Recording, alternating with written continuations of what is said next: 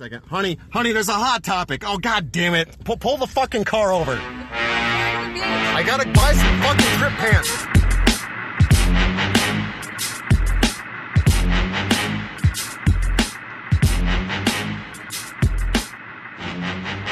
Give me the thumbs up so I know it's legit. Nah. Welcome to season 2. This is episode 31.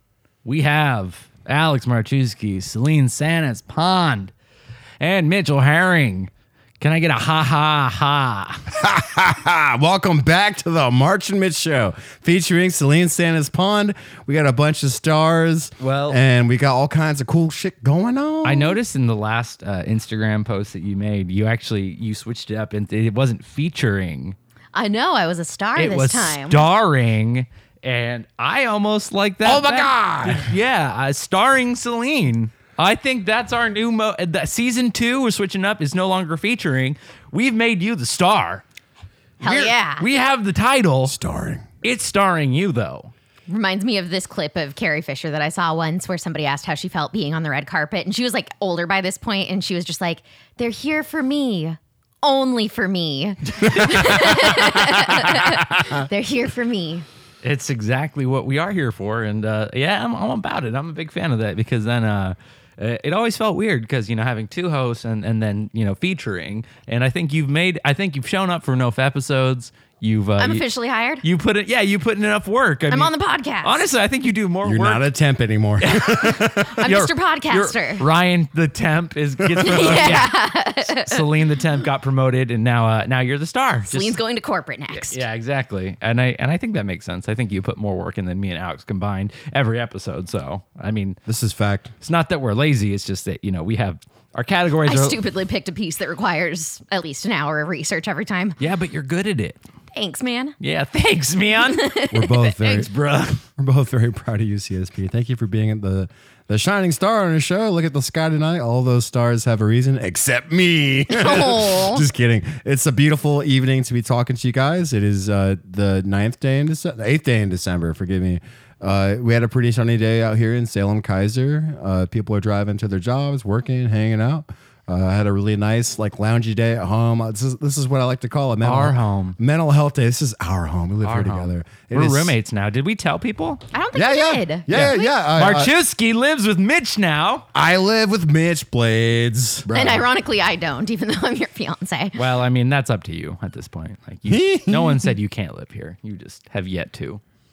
It's such a good dynamic having the Where other. Where would I be? You know what? That's up to you. Find some space. Look, he did it. He found space. I found space. It's funny you say that because I was driving to get the beer run earlier, and there's a house over a few streets over by Hayesville, where Hayesville meets Lancaster, and it's room for rent. I'm like, oh shit, there you go. There's a room for rent, and even bigger news, there's a house a few streets over that says buy eggs. I'm like, oh my God, they have eggs. Yes, egg. May and egg. May and egg. Speaking of the beer store run, did you get me sour candy? Oh, yeah. The sour candies are actually... Yes. Yeah, there's actually 2 bags. 1 bag's for me. But there's 2 bags, and they're really nice. The Albany brand sour candy. Mm-hmm. Yeah. I got them at Roth's Deli. Roth's. It's such a pleasure to be delivering the podcast to you tonight. This evening, we got CSP and Mitchell Herring and myself. We're going to be talking to you about our Artist of the Week, Spanish love songs.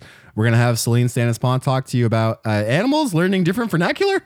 Yeah, they can talk, kind of, a little bit. Animals can talk now. We're all Mr. Doolittle. Yeah, they do, though. And that's Dr. my affinity and love for animals knows no bounds. If you know me personally, I literally will cry over animal injury, over what? Can confirm. Yeah, over laughing at somebody who hurts themselves, because I will laugh at your ass all day for being stupid. But an animal, I will tear up, just like that Indian in those old commercials where they throw the trash. That's me, but for animals, definitely, especially dogs, werewolves, wolves, anything 4-legged and furry. It's my jam. And if you're a bipedal bitch, I don't want anything to do with you. Literally, if you fucking walk on 2 legs, you can't get a date with Mitchell. You heard it here first. Even kangaroos, man. Kangaroos are kind of buff. What about penguins? Kangaroo will fuck you up. Good point. I'm not trying to date a penguin, though. I mean, but no, penguins. Well, that makes one of us. We've covered penguins before, though, and one of the first podcasts. Yeah, I do love. I do love me a bipedal penguin. But what did we say about penguins back? They're gay, and they like being gay. Right? Yes. They're gay, and they mate for life. Yes. Just like us. Aw. But yeah, I mean, I would probably laugh at a penguin if I saw them. Have you seen a penguin? It's like them falling down is like watching a baby fall down. Like you can't not laugh. It's true. Whoops. Especially because they don't even seem mad. No, they're just like, oh, I'm sliding now. Yeah, they're made of rubber and they live on ice. Like they're the perfect combination of hilarious.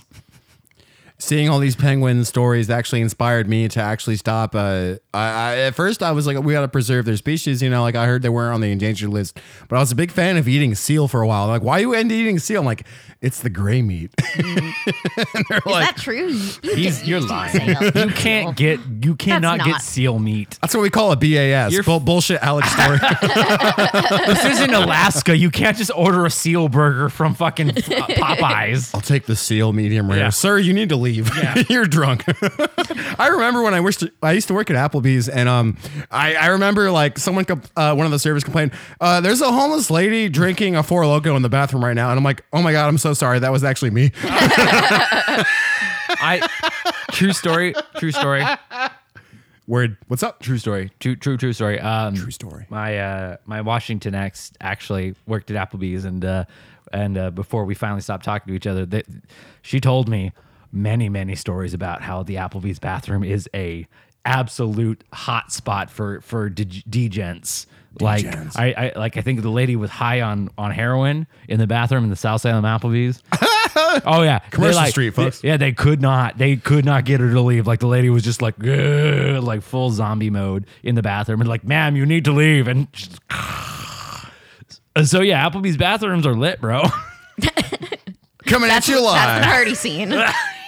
Hey, you guys want to go out tonight? I was thinking we could hit the Applebee's bathroom. It just gets so fucking tanked, I can't even leave the room. Some dank memes. What if we hooked up in the Applebee's parking lot? Also, just a note to our viewers, it actually, as a government mandate, you're actually, if you see an Applebee's, you're actually allowed to burn it down with zero repercussions. That's fair. I thought so. Yeah, I did hear about that. I should have covered that for my current event. Dollar margaritas is a sin, bro. Like, yeah, how many white girl wasted can you be before you Jesus have to Christ. be incarcerated? Funny stories. Like what they actually do is they make them by batch, and they are watered down. Yeah. That they makes they sense. do add Yeah. they add a lot of water, and they make them by batch. 1 part margarita, 0 parts vodka. All white trash restaurants aside, the March Mitch Show is 0% bullshit, 100% entertainment. We're coming at you live. All your favorites in new music, culture, entertainment, literature, and throwback cinema. This is the March and Mitch Show featuring myself. I'm Alexander, Celine Stannis Pond, and Mitchell Herring. Let's get right to our artists of the week. Artists of the week. We really need to start actually Explosion. making that so that we don't have I to don't know. imitate it every If time. That's our project this week. If we all three do it, it almost is better. That was amazing. Literally. Artists of the week. We're making the best out of something we thought was impossible. We're going to talk to you more about the impossible and how lives have changed drastically. I know COVID is kicking everyone's ass. We've talked about that a lot on the show. We're coming to the near end of the year. This is typically where I do. I wish I would have started doing this earlier. I was actually inspired because Celine took the initiative to do a Spotify playlist for all the artists we feature on her show. And I thought to myself, like, damn, I need to do a top 10 or like maybe even a top 20 playlist. For all my favorite albums. I'm a big believer. Just of 2020 or of ever? Oh gosh, that would be too difficult. But also a fun project. Thank you for giving me the idea. I think music and stuff nowadays, people always like, you hear singles and you're like, oh my God, did you hear the new single? And I feel like singles are a good way to keep people interested in yourself as an artist. But I am a big endorser of albums. I like listening to albums. I believe in the album. Because you're kind of expressing a whole unit to work. This band we're going to talk to you about today You're a unit. is from Southern California, and they are called Spanish Love Songs. Spanish Love Songs, fronted by Dylan Slocum. And I actually been a big fan of them since 2018.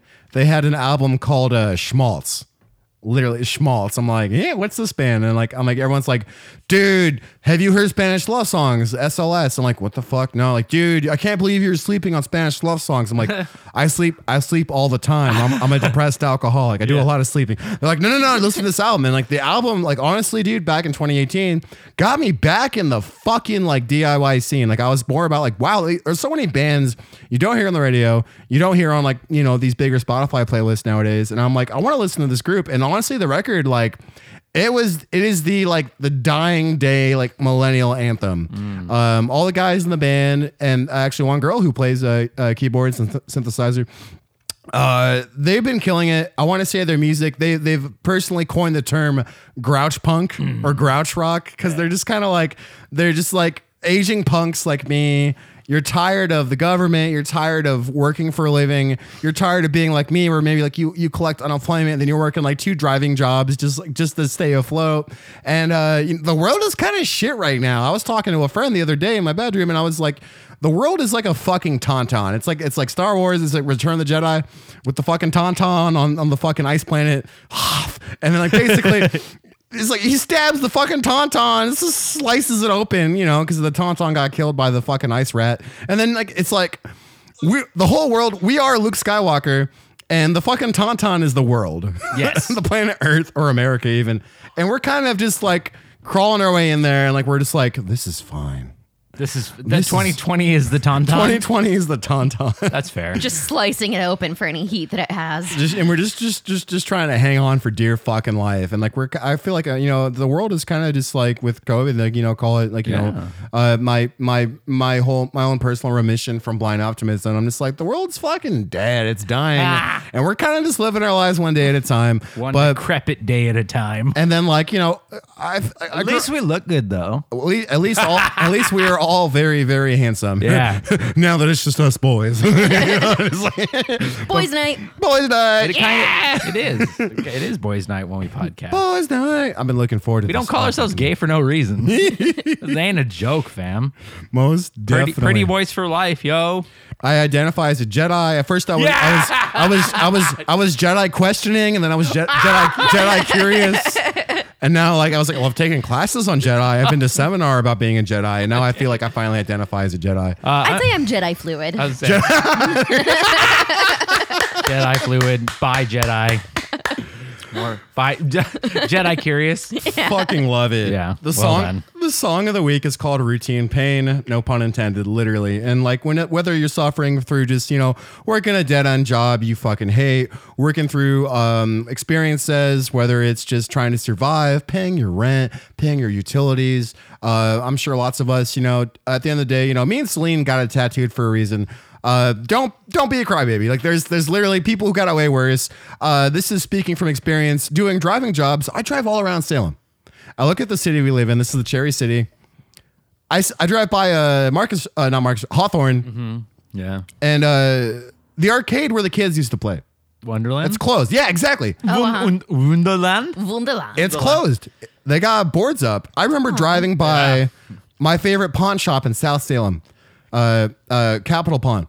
Wait, that's not even that new. Those guys are kind of old. Anyways, never mind. Go ahead. No. Capital Pawn. But they're done. Yeah. Everything's Yeah. Well, boarded that's up. because they were They're out, vandalized. yeah. They were vandalized. That Oh, was- they got, yeah. oh, really? Yeah. Oh, this is news to me. Yeah, this is back like when the riots were going on. Like, yeah, like and I'm Weird that they went so far south. Well, I think it was probably an inside job, to be honest with you. And I think they were just like, insurance money. Yay. They had a lot of jewelry in there. Those Yeah. dang Antifa. well, oh, yeah. Well, There's a lot of jewelry in Bro, there. they probably had like $1 million insurance policy, and they probably were just like, all right, we're gonna pay these kids like $2,000 to rob us, and we're just gonna report it to that's me personally. That's what I feel like, because that's really far south to be looting.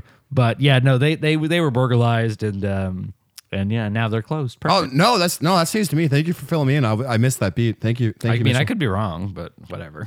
And I'm driving around and Casually like accusing people of crimes. Yeah, and insurance fraud. Yeah. That's what I would do. good gravy. And I see, we're kind of in this state where like our economy is permanently damaged. I'm not an economist, don't quote me.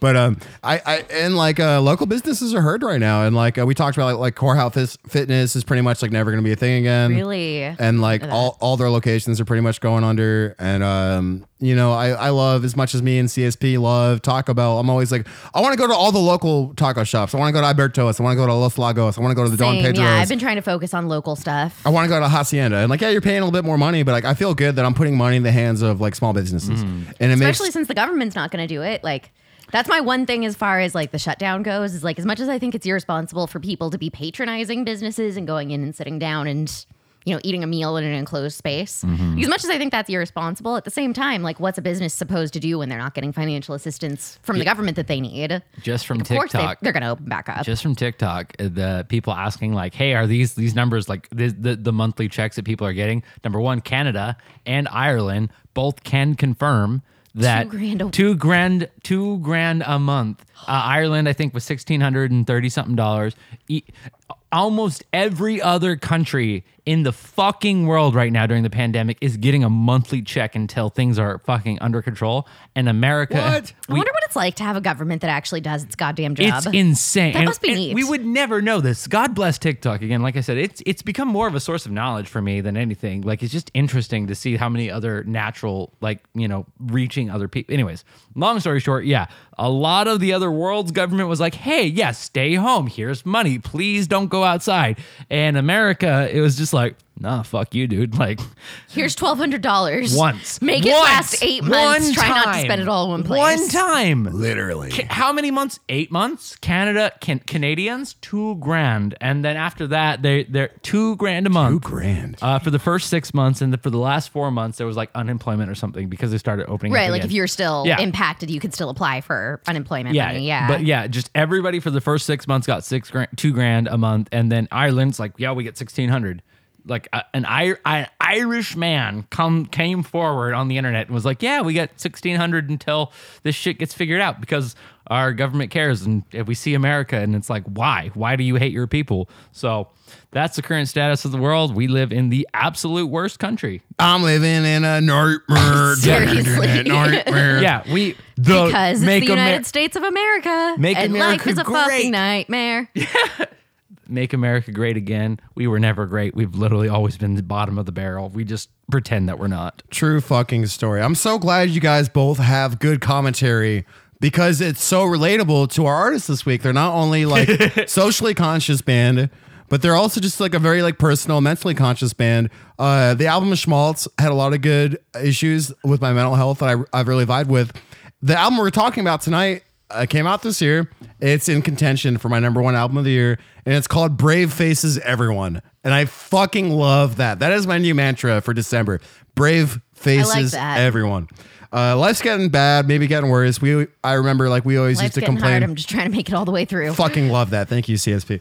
Oh God. And it's funny. We were always complaining about on social media like different crap, like, oh my God, 2018 was the fucking worst. Then 2019 is, oh my God, 2019 was the fucking worst. And it's like, I wish I could like time travel to my old self. Like, oh yeah, motherfucker, wait till the pandemic happens in the future. Then you're going to really fucking wish you had 2018 going for you. Right. The song of the week is called Routine Pain. Literally, like big mood. I'm going to recite a bit of the lyrics and explain a bit. Wait, hold on. Let's just play a song. Yeah. So this is your song of the week by Spanish Love Songs from California. This is Routine Pain off their 2020 album, Brave Faces Everyone.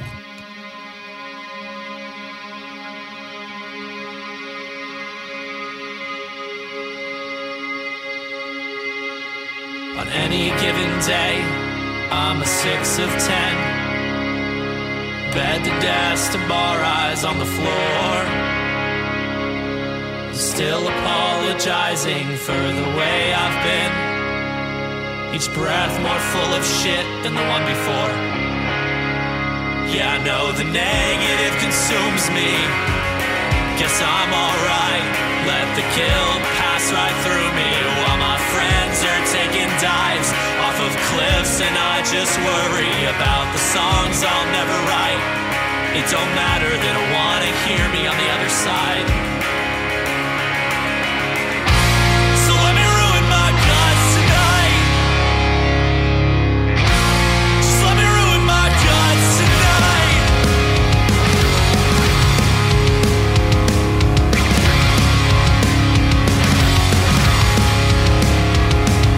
On any given day, it hurts to stand up straight. Erasing the same message from my phone.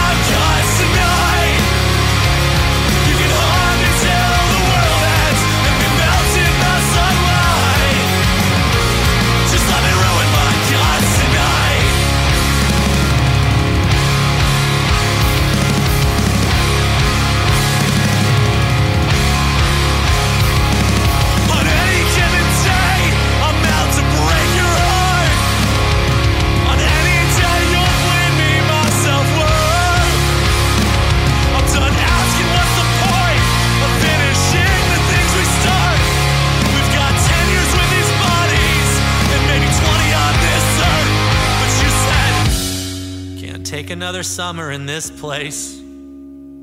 Everyone in this bar is the same. Everywhere I look, it's just routine pain. I'm so sick of treading water. Am I gonna be this down forever? Am I gonna be this dumb forever? Am I gonna be this gone forever? Am I gonna be this numb forever? Have you ever felt lower than everyone else? I'm feeling lower than anyone else. If everything's lower than everything else, I wanna see how much lower I can go. Have you ever felt lower than everyone else? Well, I'm feeling lower than anyone else. Well, everything lower than everything else. I wanna see how much lower we can go. How much lower we can go.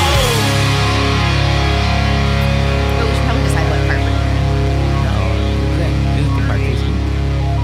That was Routine Pain by Spanish Love Songs. It's important to acknowledge your mental health, and it's always good to be candid and emotional and real with yourself. And always be sure to, with a social media age, like maybe your Facebook feed is not the best place to dump your emotions, but like always have good friends you can talk to and be candid about your mental health. It's okay to not be okay. That's one of the greatest life lessons I was taught to by our showrunner and producer, Mitchell Herring. Oh, And even just on break right now, while we were listening to the song, we were talking about mental health and how we've been doing lately and things that are good for us and stuff. It's okay not to be okay, and it's good to have friends to support you when you're not okay. In the hardest times brought on by the pandemic, social crisis, and what we're dealing with in America, not only in America, but the rest of the world, humanity, just be there for each other. We're all living on this planet together. I will now recite just a few lines from the song.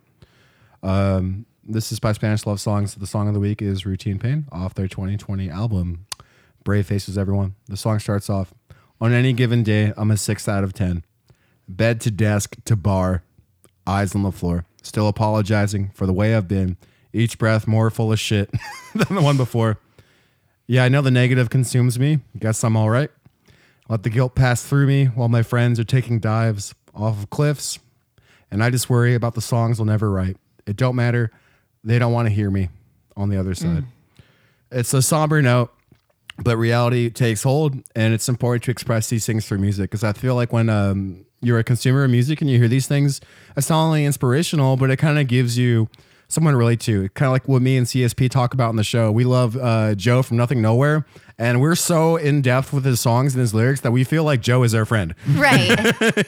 We love that shit, and I feel like Dylan's. Today I saw a guy in a movie that looked kind of like Joe, and my first thought was just like, oh, he looks like Joe, as if Joe is just a person that I'm actually on first name basis with. Because I'm the Reaper in your dreams, cuz.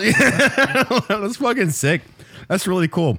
I fucking dig that. And I talked to a big shout out to Chris Hahn from Old Cross. Check out at Old Cross Band on Instagram, and at Zomi Media. That's Chris's record label. And also check out my band at Swiss Army Wife on Instagram. Chris Hahn from is in Portland. He's a music producer and the frontman for his punk band. He also learned producing at a studio in Denver, and actually grew up with the lead singer from Spanish Love Songs. And I had talked to him recently, and he was like telling me, like, dude, like I saw a Spanish Love Song sticker on one of his flight cases for his guitar. And I'm like, oh my God, you like SLS? I fucking love SLS. That's so cool that you put on for them. He's like, bro, I don't only put on for SLS. I'm actually their friend. I'm like, what the fuck? Like, yeah, we all grew up in the same hometown. And the name escapes me right now. I'm very sorry for letting you down, homie. But it's a town in SoCal. And he was telling me, like, the album cover for the 2018 album Schmaltz, that's actually like the apartment complex playground, like where they all used to like hang out and play. And I'm like, what the fuck? That's so cool. And he was telling me that he was getting texts from their group of friends and saying like, bro, did you listen to SLS's new album? And he's like, no, why? That's my next project. And he's like talking a lot about a lot of their friends from high school are like they're dead. Oh, from self-harm and crap. And I'm like, that fucking sucks. And it's most of it is just environmental contributors. I listened to that album. There's a lot of like talking about like just social commentary on the world. They have another song on this album where the lyrics are literally like, in my bleak mind, it's cheaper just to die. It's cheaper just to be dead. Yeah. You know, forgive the bleakness. Mitchell Herring and I actually had a really good conversation the other day. We're talking about like, why would God give us bodies and brains if like they're going to make us have anxiety or depression? And then like we talk about like a lot of it. Yeah, some of it to a percentage, it's hereditary. But then some of it to a percentage, Mitchell explained that it has to do with your outside influences. And I feel like the socioeconomical climate definitely can play a big contributor to that. Whether, you're dealing with student debt or you're dealing with failed relationships, failed friendships. And the world's kind of beating your ass and you just kind of feel like you're backed into the corner. My advice to all of you out there is, guys, no matter how bad you get backed into that corner, you can always fight your way out. You can always fight your way out. Whether you don't have to be Floyd Mayweather or Mike Tyson. You can always fight your way out. It's important to acknowledge that these times that your mental health is important. It is okay to not be okay. And always find the right people to talk to about it and be candid with. I feel like as I get older, it's important to acknowledge these things. And I want to say with Spanish Love Songs album, 1 second, sorry. Pause. Spanish Love Songs brought to you by the March and Mitch Show, starring Celine. Check out Spanish Love Songs on Spotify and Apple Music and all other streaming platforms. A big part of my mental wellness and happiness was having stuff to look forward to. And now in today's day and age, like we really don't get a lot of shit to look forward to. I look forward to seeing the few friends I do get to keep with restrictions. And then also the podcast, obviously. And the song to me, Routine Pain, like I picked it to be the song of the week. And also Brave Faces Everyone by Spanish Love Songs is easily in contention to be probably my favorite album of the year. We know we do a lot of sad rap, pop punk, and other genres on the show, but this is easily like one of my favorite albums. They're so good. They've coined the term like grouch rock or grouch punk because we're all aging punks and aging millennials and like. Well, and I love that, especially because it reminds me, I definitely got some Flogging Molly vibes, like I mentioned, and I feel like they've also got a little bit of a grouchy rock thing going on, and so I totally see the lineage. Yeah. Thank you. And also CSP, they were on tour actually in America and Europe with another band we like, the Menzingers. Oh, cool. Yeah, they did a tour over in Scandinavia and Europe, opening up for the Menzingers and Mannequin Pussy. And I'm like, dude, that's so fucking sick. I want to go to that tour. He was actually talking about, the lead singer was at a show and they did an interview with this one magazine. They're talking about, you remember like Mitchell, you remember Lemmy from Motorhead? Yeah. Dude, Motorhead, Lemmy, rest in peace, a fucking legend. Certified fucking king. Lemmy, certified fucking king of fucking metal, dude. And he was like, they were joking about like, because you know how like straws are kind of banned in some places? Like straws aren't really a thing anymore. Right. He's like, well, Lemmy from Motorhead never drank his Jack Daniels and Coke with a straw, so I'm not going to drink one with a straw either. Their music has been such an inspiration to me. It's kept me going over the years. And please check out Spanish Love Songs on Spotify and Apple Music. Always be a good advocate for your own mental health. Be there for your friends. And guys, at the end of the day, it's okay to not be okay. As we come into the end of December, it's cold out. Shit's bad, maybe getting worse. But at the end of the day, it's like Hot Mulligan says, things can always get bad, but things can also always get different. Yeah. You won't know unless you stick around. And that concludes our music piece this week. Check out Spanish Love Songs and their album, Brave Faces Everyone. Thank you so much for joining us at the podcast. It's now the time of the show where I do the quarterback option. Hike! And I'm going to throw the ball over to Celine Santa's Pond. You get the football now. Here's your football. I catch it, barely. You got the football now. Barely. What do you got for us this week? I think we're talking about animals. Yes, we're going to talk about animals and the fact that they can talk a little bit, sort of. So so this isn't really a current event. It's something that currently happens, but it's not really an event. Yeah. It's kind of more just a pet interest of mine, pun totally intended. But a lot of people now have seen a TikTok that's going around of this dog that can communicate using a keyboard. So it's a keyboard that's specially designed for the dog, and with each button it pushes, it, a robot voice reads whatever that option is. And so the dog is able to communicate. And I thought it was just really, really cool. I thought that dog was so cool and smart. And I was just really interested by, how much can animals actually communicate with us? Because obviously we already knew that dogs and other animals can understand some human words, obviously if we go into the living room and talk to the dog in there and we say sit, he understands what that word means and can follow that command. But what I was interested in is the extent to which animals can communicate back to us. Is it just that they can interpret these vocal patterns and vaguely understand, or are they processing and can communicate back? And it turns out a lot of them can. So numerous studies have actually demonstrated that animals can understand, first of all, a surprising number of words. So just kind of to give basis to the fact that if you say sit to your dog, it understands that. So in 2011, a border collie named Chaser demonstrated knowledge of over 1,000 words. It's 1,022 words. Chaser was literally my first dog's name. My grandparents. Really? Yeah, my first dog, my grandpa's Doberman Pinscher's name was Chaser. Cute. And that was what started my love for dogs. Aw. That's funny. Yeah, he used to let me ride him like a pony. Oh, Yeah, like 4-year-old Mitchell would that's ride. adorable. He's a very, very, very meaty dog. Very. I used to ride my aunt and uncle's Mastiff Belle. Yeah. Yeah. Big old girl. I'm surprised the family let me do that. I know, seems right? Seems like a poor choice, but yeah. Yeah, I wasn't allowed to. I just would do it when people left the room. But yeah, Chaser. That's awesome. Yeah, so Chaser knows over 1,000 words. So, basically he's demonstrated that he understands over 1,000 words and can even use process of elimination. So he obviously understood the word ball, but if you said, go get the ball, go get the ball and stick, the dog was able to determine, okay, so there's the ball. And it didn't know stick yet, but it was able to determine by process of elimination. Like, I know all these other toys. I know the ball. So this one that I don't know the word for must be stick. Oh. So pretty clever. Yeah. Like, there's a lot going on in there. Kanzi, the bonobo ape, knows over 3,000 word symbols. So basically, just like that dog that I mentioned with the keyboard, Kanzi has over 3,000 words that it's able to say, oh, okay, I see that picture. I understand that means banana or what have you. And a study from Uganda actually showed that chimps communicate in the wild with at least 66 gestures. So basically chimp sign language. Yeah. Which makes sense. Like, everybody has body language. Whoa. But so at this point, we know that they can understand. But what we want to know is, can they then talk back? And the answer is yeah, to a certain extent. So obviously animals are going to struggle with things that they can't see or experience. Like, we're probably never going to sit down with a gorilla and, have a nice chat about quantum mechanics. Right. Because that's just not something a gorilla is, Yeah.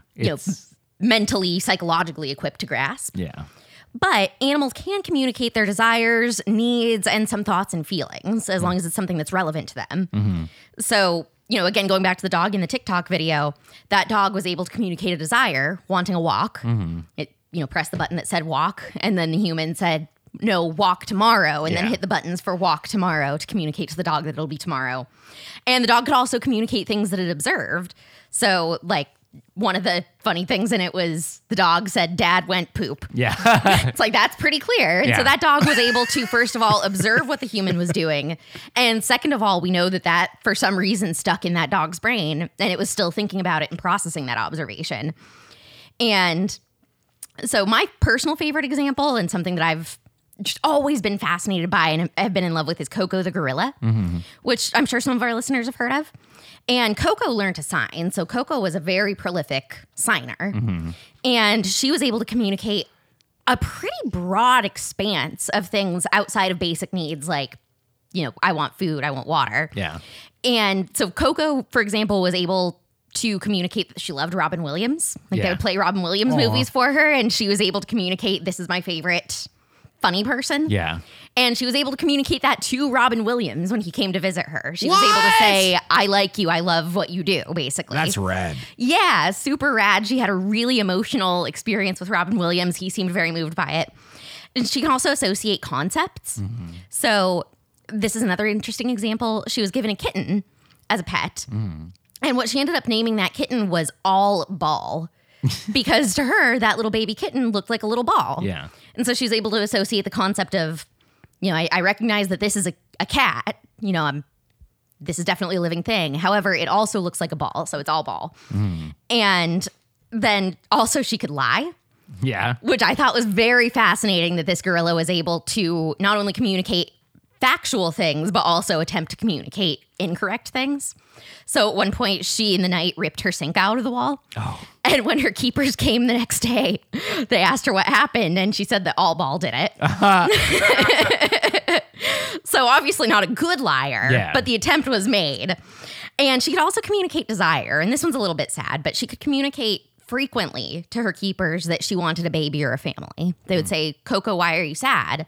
And she'd be able to sign, Coco wants a baby. Coco wants to have family.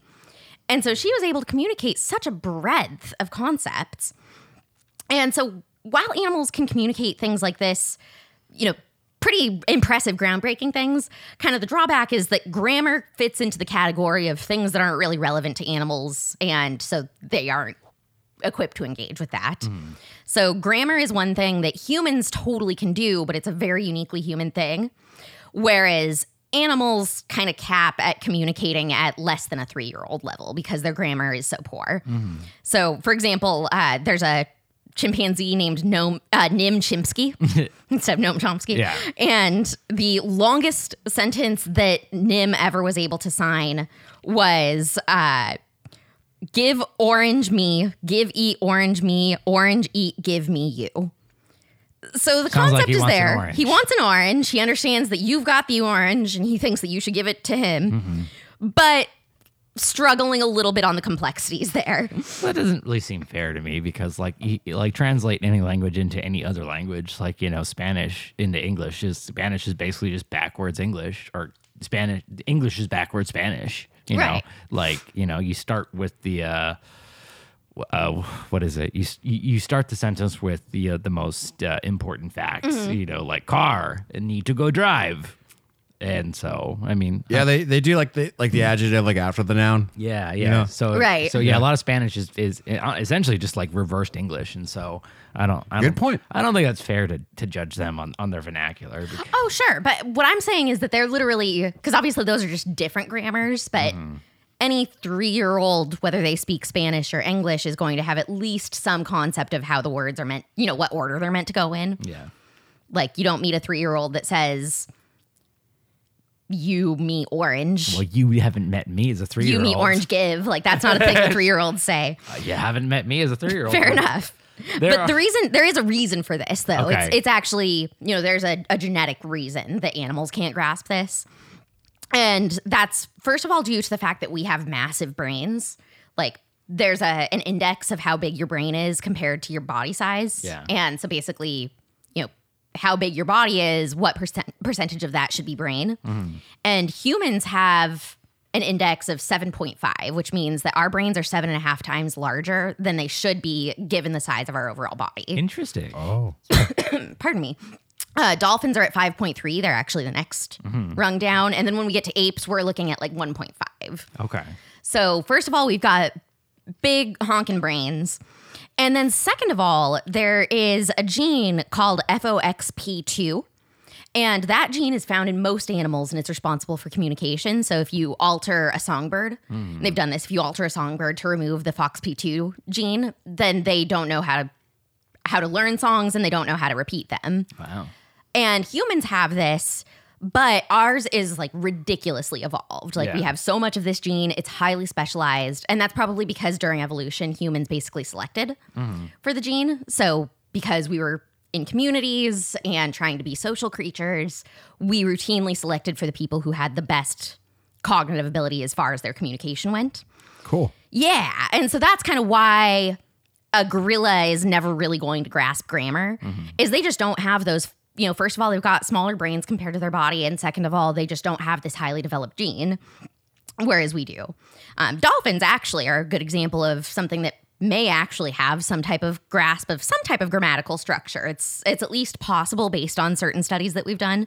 And again, they've got the second highest brain to body ratio. Whoa. Yeah. And so the dolphins are really difficult for us to communicate with, mainly due to the fact that they have really specific acoustic patterns, and a lot of them we can't even hear. It's so high pitched that it's outside of our range of hearing. And so we're trying to communicate with dolphins, and we've, figured out how to indicate, okay, so they make this sound when they see this toy that they like to play with. Yeah. So we've been able to into a microphone be like, and then the dolphins are like, oh yeah, rope. I get it. Yeah. So at this point, they have extremely complex language that we don't even understand. So we don't know a lot about dolphin language. We just know that it's much more complex than originally thought. And a lot of screeching. Yes, lots of screeching, lots of beeping, lots of cackling. And here's just a fun fact while we're on the topic of marine animals that know some language.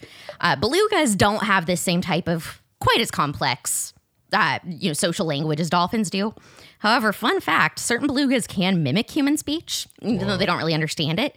They can mimic words that they've heard a lot in a very human-sounding tone, basically by inflating a portion of their cranial cavity.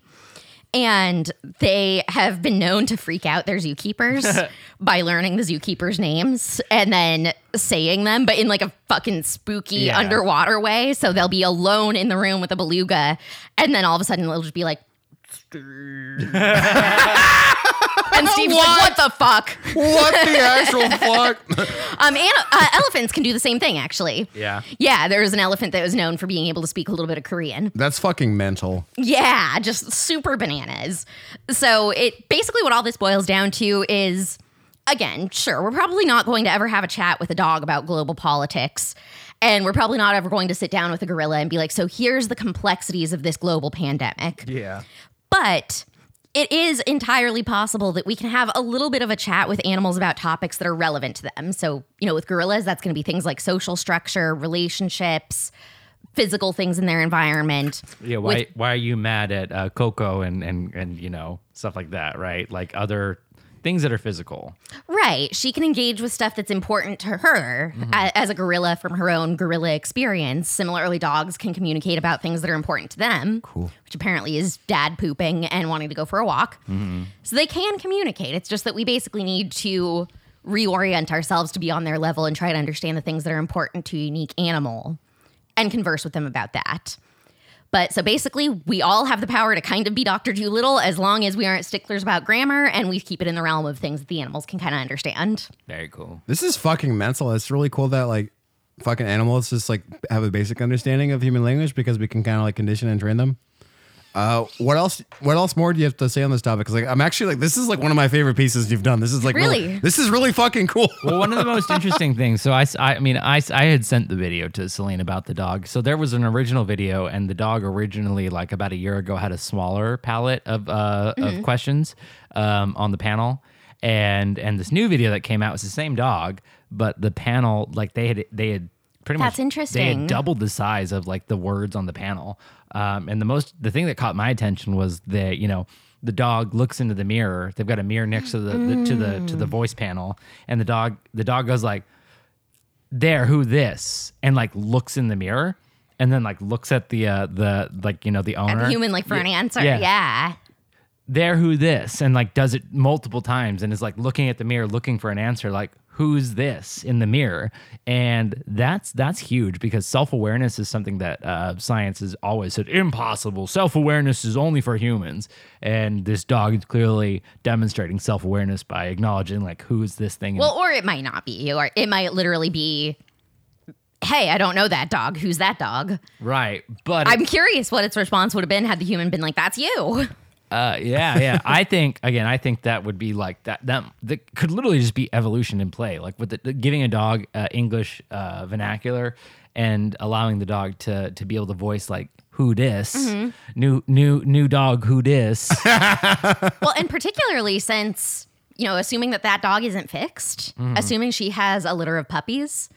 If they breed her with a similarly intelligent dog, that is, obviously we evolved dogs pretty significantly just in the span that we've been humans. Yes, look at the difference between a German Shepherd and a pug. That's bonkers. Yeah, and so we could pug. Theoretically, basically, over time, select for genes that are conducive to the dogs being able to communicate with us. Smarter dogs, right? That is so fucking cool. Like pretty sure next thing you know, like you keep like breeding those animals that have that gene and stuff.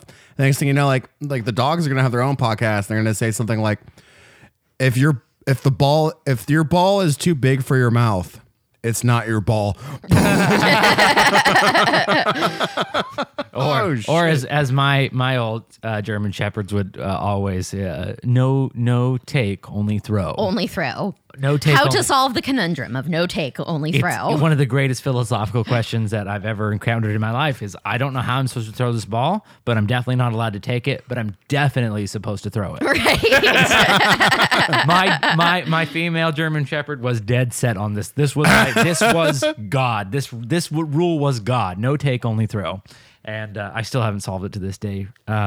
So yeah, I met a dog at a park recently who felt extremely strongly about us throwing sticks for her, but she would not let us throw the stick. It seems she would not give. It may be a religion. We don't know. Right. Like, again, we don't communicate, but I've experienced it firsthand, and it's probably one of the cutest things I've ever seen. Also, inadvertently, the most frustrating thing I've ever seen. Right. All I want to do is appease you, but you won't let me help. So, dogs are my specialty for sure. Dog bless. Dog bless. Dog bless. Thank you, Celine. That was fantastic. There was. Can I mention one more experiment? Just since it's an interesting one and kind of crazy. I want to know what's good. Yeah. Have you guys heard of the dolphin experiment where they had a human live with the dolphin? I think so. So I believe it was in the 60s. And there was definitely acid involved. Like basically the experiment was that we were trying to understand how we could utilize dolphins. Like it was totally a Cold War thing of can we convince dolphins to be our allies and spy on the Russians? Oh, we basically did. We used them to detect to stagnant bombs or whatever in the totally. Yeah. But so basically they were wondering how close can the relationship be, and can a dolphin learn human language by having super close proximity with a human. Mm-hmm. So they built a specialized tank that had enough water in it that the dolphin could swim, but a low enough amount of water that the human that they had selected could wade. Mm-hmm. And so she spent, I believe it was 8 weeks with this dolphin, and she would sleep in a waterlogged bed. Like she was just constantly in contact with this dolphin. And the dolphin did not learn language. It appeared to understand certain things, but mostly what it wanted was some fuck. Yeah. And so over the course of the experiment, like they had like the dolphin and the human do acid together and stuff like this. But eventually the dolphin starts to get more and more sexually aggressive with the human.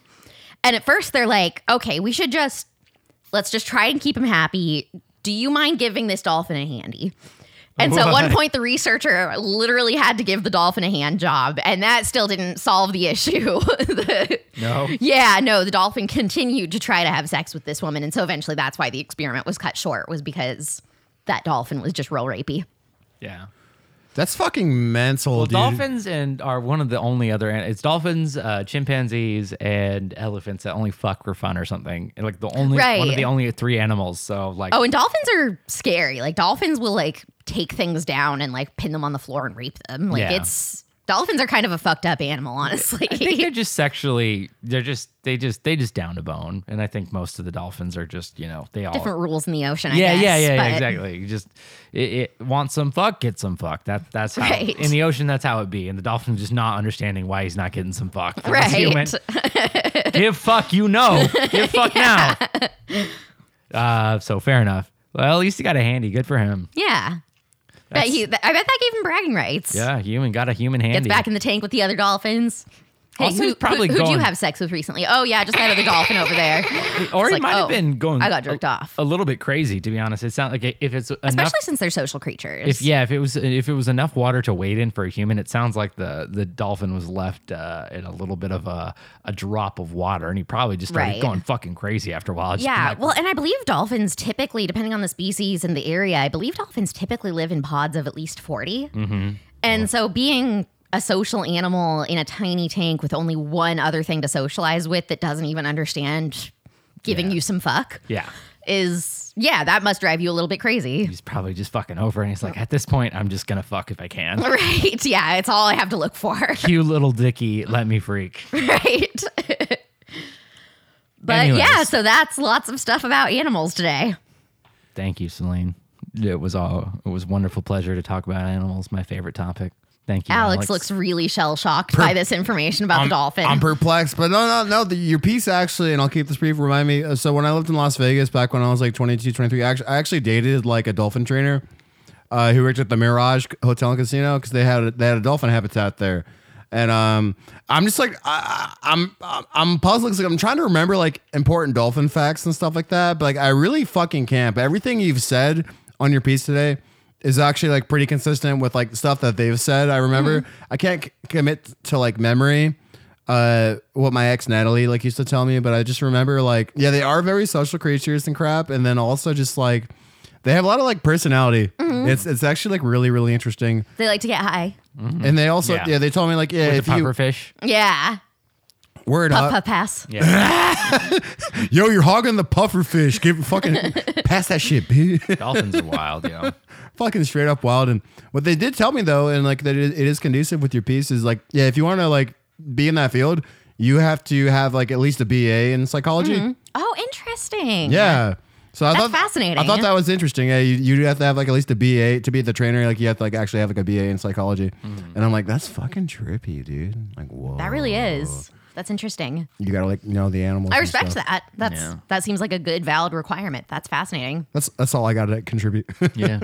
Okay. Yeah, thank you guys for letting me talk about one of my favorite topics. This is fun. Well, thank you guys for taking the brunt of the show. This way, again, my topic today was kind of meh. I really didn't have a ton to contribute. You weren't really feeling the movies we watched. Yeah. You know, it's a crapshoot sometimes. Sometimes you win. Nostalgia trip. Yeah, It'd be like that. Well, it's good though. So we'll keep this under 8 minutes because we're about an hour anyway. So the nostalgia trip, it wasn't a nostalgia trip because I'd never seen the movie before.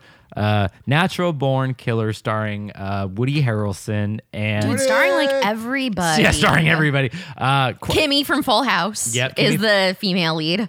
Tommy Lee Jones, Robert Downey Jr. Like, there's a shit ton. Rodney of Dangerfield. Rodney Dangerfield. Rest in peace. So lots of talent. Yeah. They like just jammed all the talent into that movie. Yeah, it's 1994 originally, and so we were trying to piece together the title sequence that we saw in the morning this morning, or when we were watching it.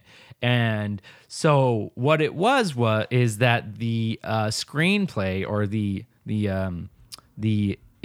story. The story was written by Quentin. The original screenplay was by Quentin Tarantino. So while it may have been directed by what's his face, Oliver Stone, it was originally written by Quentin Tarantino. But Stone had revised the script so much that basically Tarantino had like disowned the film. Really? Like they fucked it up so bad. So like that's why the movie was super interesting. Yeah. Like, but you could tell like toward the middle to the end. Definitely some Tarantino. Yeah, the movie had Tarantino vibes. Yeah. But ultimately, like it just felt like really weird and kind of like elongated. And I'm guessing that Tarantino's original version probably made a lot more sense. I would guess so. Yeah, I got a little weird near the end of it. I actually really enjoyed this movie, but It was good, yeah. But yeah, we did get to a point at the end where there was like a half hour left, and we were like, "This seems like we've pretty much got the memo." Yeah, they really dragged out the ending where like there's this prison riot, there's this prison break, and impressively enough, again, like I love Woody Harrelson, but Woody did a great job in the entire movie. He has a great character. I mean, it's not. How old is the movie? I'm sorry. 1994. Shit. Does Woody Harrelson have hair in the movie? He does. Yeah. And then at the end, he shaves it too as part of his character. So the movie itself is basically these Woody Harrelson and the co-star Juliette Lewis are the killers, and so they're serial killers, kind of like Bonnie and Clyde. And Rodney Dangerfield's her dad. There's a flashback, a very interesting style. Very flash, weird, yeah. But she's like in this broken Intriguing. home. They essentially allude that dad, like, you know, molests the child. They don't even allude. They make it very clear that Dad molests a child, beats her. Yeah. It's a bad, like they paint a bad picture, and then Woody Harrelson shows up as a meat deliverer, and he's got 50 pounds of beef, and they meet in the house, and that's how they meet each other. And then eventually he gets put in prison, and he gets out of prison somehow, and then comes back because, you know, like they're in love. And ultimately, well, they both get put in prison. And no. The first part, gotcha. they do later. But the first part is that Woody Harrelson goes to prison and then comes back once he breaks out or whatever, and then kills Rodney Dangerfield, her dad and mom. And then they run off and start this Bonnie and Clyde journey. And the movie is just trippy. It's got fear and loathing like vibes all over it. Like it's just this weird. It's not your typical movie. It's very good. It's very good ultimately for the most part. Can I say what I liked so much about the or was interested so much by about the family situation. What's good? Yeah. So it's obviously like it's a terrible family situation. You know, they make it clear that the dad is doing terrible things to the daughter. Dad makes it clear that he beats the wife. You know, wife is basically just like, aw, shouldn't you not be quite so mean? And, you know, it's just clearly a terrible family situation, but they tell this portion through like a sitcom lens. Yeah. It's like Rodney Dangerfield will say something just completely horrific. You know, he's calling the daughter a little bitch. Yeah. And there's a laugh track every time he says something terrible. Yeah, it was weird. Yeah, and it's got very, like, the way that it's shot has very sitcom vibes. Like, it looks like a 90s sitcom other than what's being discussed. Yeah. And I thought that was just I don't know. I feel like probably a lot of people who have experienced some type of trauma and relay it through the lens of humor as they get older. I feel like that would probably be somewhat relatable for them to be like, this is horrible. Let's make a joke. No, well, in the original releasing, the box office, it made $50 million, and it only cost them, you know, around like 30 million. And so it was a box office hit, but critically it was like a hit or miss. So there are a lot of people who loved the style and kind of like understood what it was about. And then there was a lot of people who thought it was grotesque and overly violent. So it was very Which, like Tarantino. Yeah, exactly. I almost wish he would go back and redirect this movie, his style, and I think it would probably be one of his bangers because I could see why he disowned it too. If I were Quentin Tarantino and I watched this the way it was filmed, again, like the acting was good, but I felt like the story was missed. Like there was opportunity, but ultimately it was a good watch. It's obviously a banger. It's got so many A-listers early on in the 90s before they were big little hits. baby Robert Downey Jr. I mean, he's a grown man, but he's also a little baby face. It's wild. It's wild to see all these people in these roles. But it was definitely fun to watch, and I would definitely recommend it. Again, the cinematography is probably what the most interesting fact is because they film things and then intentionally cut back and forth between black and white. They cut to these projector scenes. I like shit like that. Oh, right, like the sitcom scene at one point kind of cut to like a film noir style almost, and then cut back to sitcom. Yeah, there's all these different flavors that aren't really explained. It's like this creative choice. And again, like I think if Quentin had been involved, it would have been a lot more cohesive. It really felt random for the most part. Like it really felt like these cuts were random. There wasn't really like a specific emotion or a specific reason that these cuts were happening to these different styles, black and white. There was a scene where they're driving with the car and they've got this projector screen of different, you know, avenues like them driving, but it's in black and white. So there's this clear, like, you know, distance between what's going on in the foreground and this random black and white projector screen that supposedly they're driving through, but it's all very just kind of disassociated with each other, which is, again, creatively it's interesting to watch, but I think it lacked the ultimate like narrative that would be necessarily needed that Quentin Tarantino usually provides with his movies, like Pulp Fiction and shit. You know, those movies, wow. Right, a totally disjointed story, but wrapped so nicely that you it's all cohesive follow, in the yeah. end. It's all Exactly. cohesive, and at the end of this movie, it still didn't feel cohesive. It just felt very like I'm trying to be weird. And Yeah, like Pulp Fiction, I feel like felt like a gift that somebody gives you that has a bunch of stuff in it, where it's like you're pulling stuff out of the box and you're like, how does this relate to that and this and that? Word up. And then you get to the end and you're like, I see the theme. It's all coming together now. Yeah. Whereas this movie felt more like that gift that's got all of the random odds and ends, but and you like them all, right? Missing pieces. Exactly, but you don't really get that nicely wrapped little gift bow on top that says, okay, these things ultimately all go together. Yeah. Creative license will do that, and like I kind of get what you're saying, because like Pulp Fiction was like what you call like a frame narrative. Yeah, like there's different like segments and like different timelines happening in the same movie. So would you say that like whereas like a Tarantino movie is very like static, like you get like this is the big picture and you kind of get it outside of Pulp Fiction, obviously. Right. But would you say this movie was very like dynamic? Like it definitely like the visuals changed a lot. The visuals changed a lot.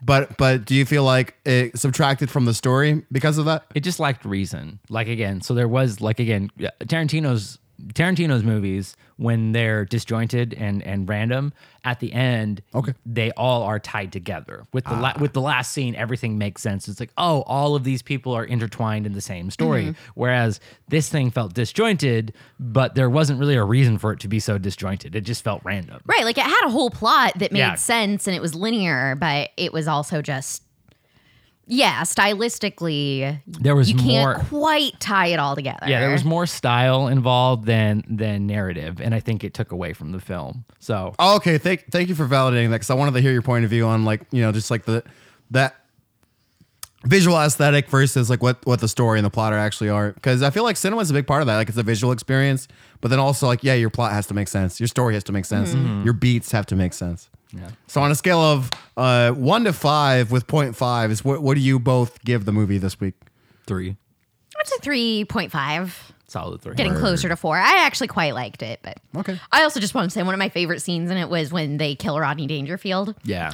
Because first of all, they had the daughter do it. You know, like Woody Harrelson was there and he helped by like whacking the dad on the back of the head with something. Tire iron. Yeah, with a tire iron. So he definitely helped. But it was the girl who took her dad and plunged his face into the fish tank. Yeah. And I liked that scene because at one point, Rodney Dangerfield's face is in the fish tank and she's screaming at him, you know, all of the horrible things that he'd ever said to her. She's screaming at him and he's got his face in the fish tank and his eyes pop open and there's just fishes swimming Yeah. in front of his face. I can imagine Rodney Dangerfield, his eyes bulging. Yeah. Yeah, but I first of all loved that she was the main driver on killing him because good, he deserved everything that happened.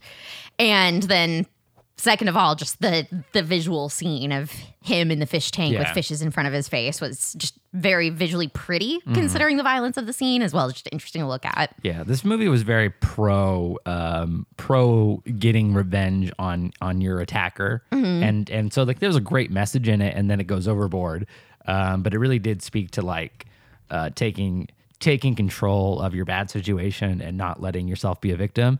Bit like Girl with Dragon Tattoo. Yeah, kind of like that. Yeah, so it was a good movie. It was again 1994, so you got it. The Matrix shit, like you got to go before that. So it is a really good movie. Ultimately, I have no qualms with it. It just again, I think maybe the fact that I learned that Quentin Tarantino disowned this movie has kicked it down a notch. Right, your boy was like, eh. Yeah, and I feel that I could see where he's coming from. So ultimately, a good movie. Check it out, Natural Born Killers. This has been the March and Mitch Show, starring Celine Santa's Pun, Starring Season 2, Celine, Episode 1. Season 2 on the March and Mitch Show. Literally, my old man said you ought to be more tactful. Face your attacker on the March and Mitch Show. All right, I guess that's it. Cue the music. We're out. It's been a pleasure, guys. Thanks for listening.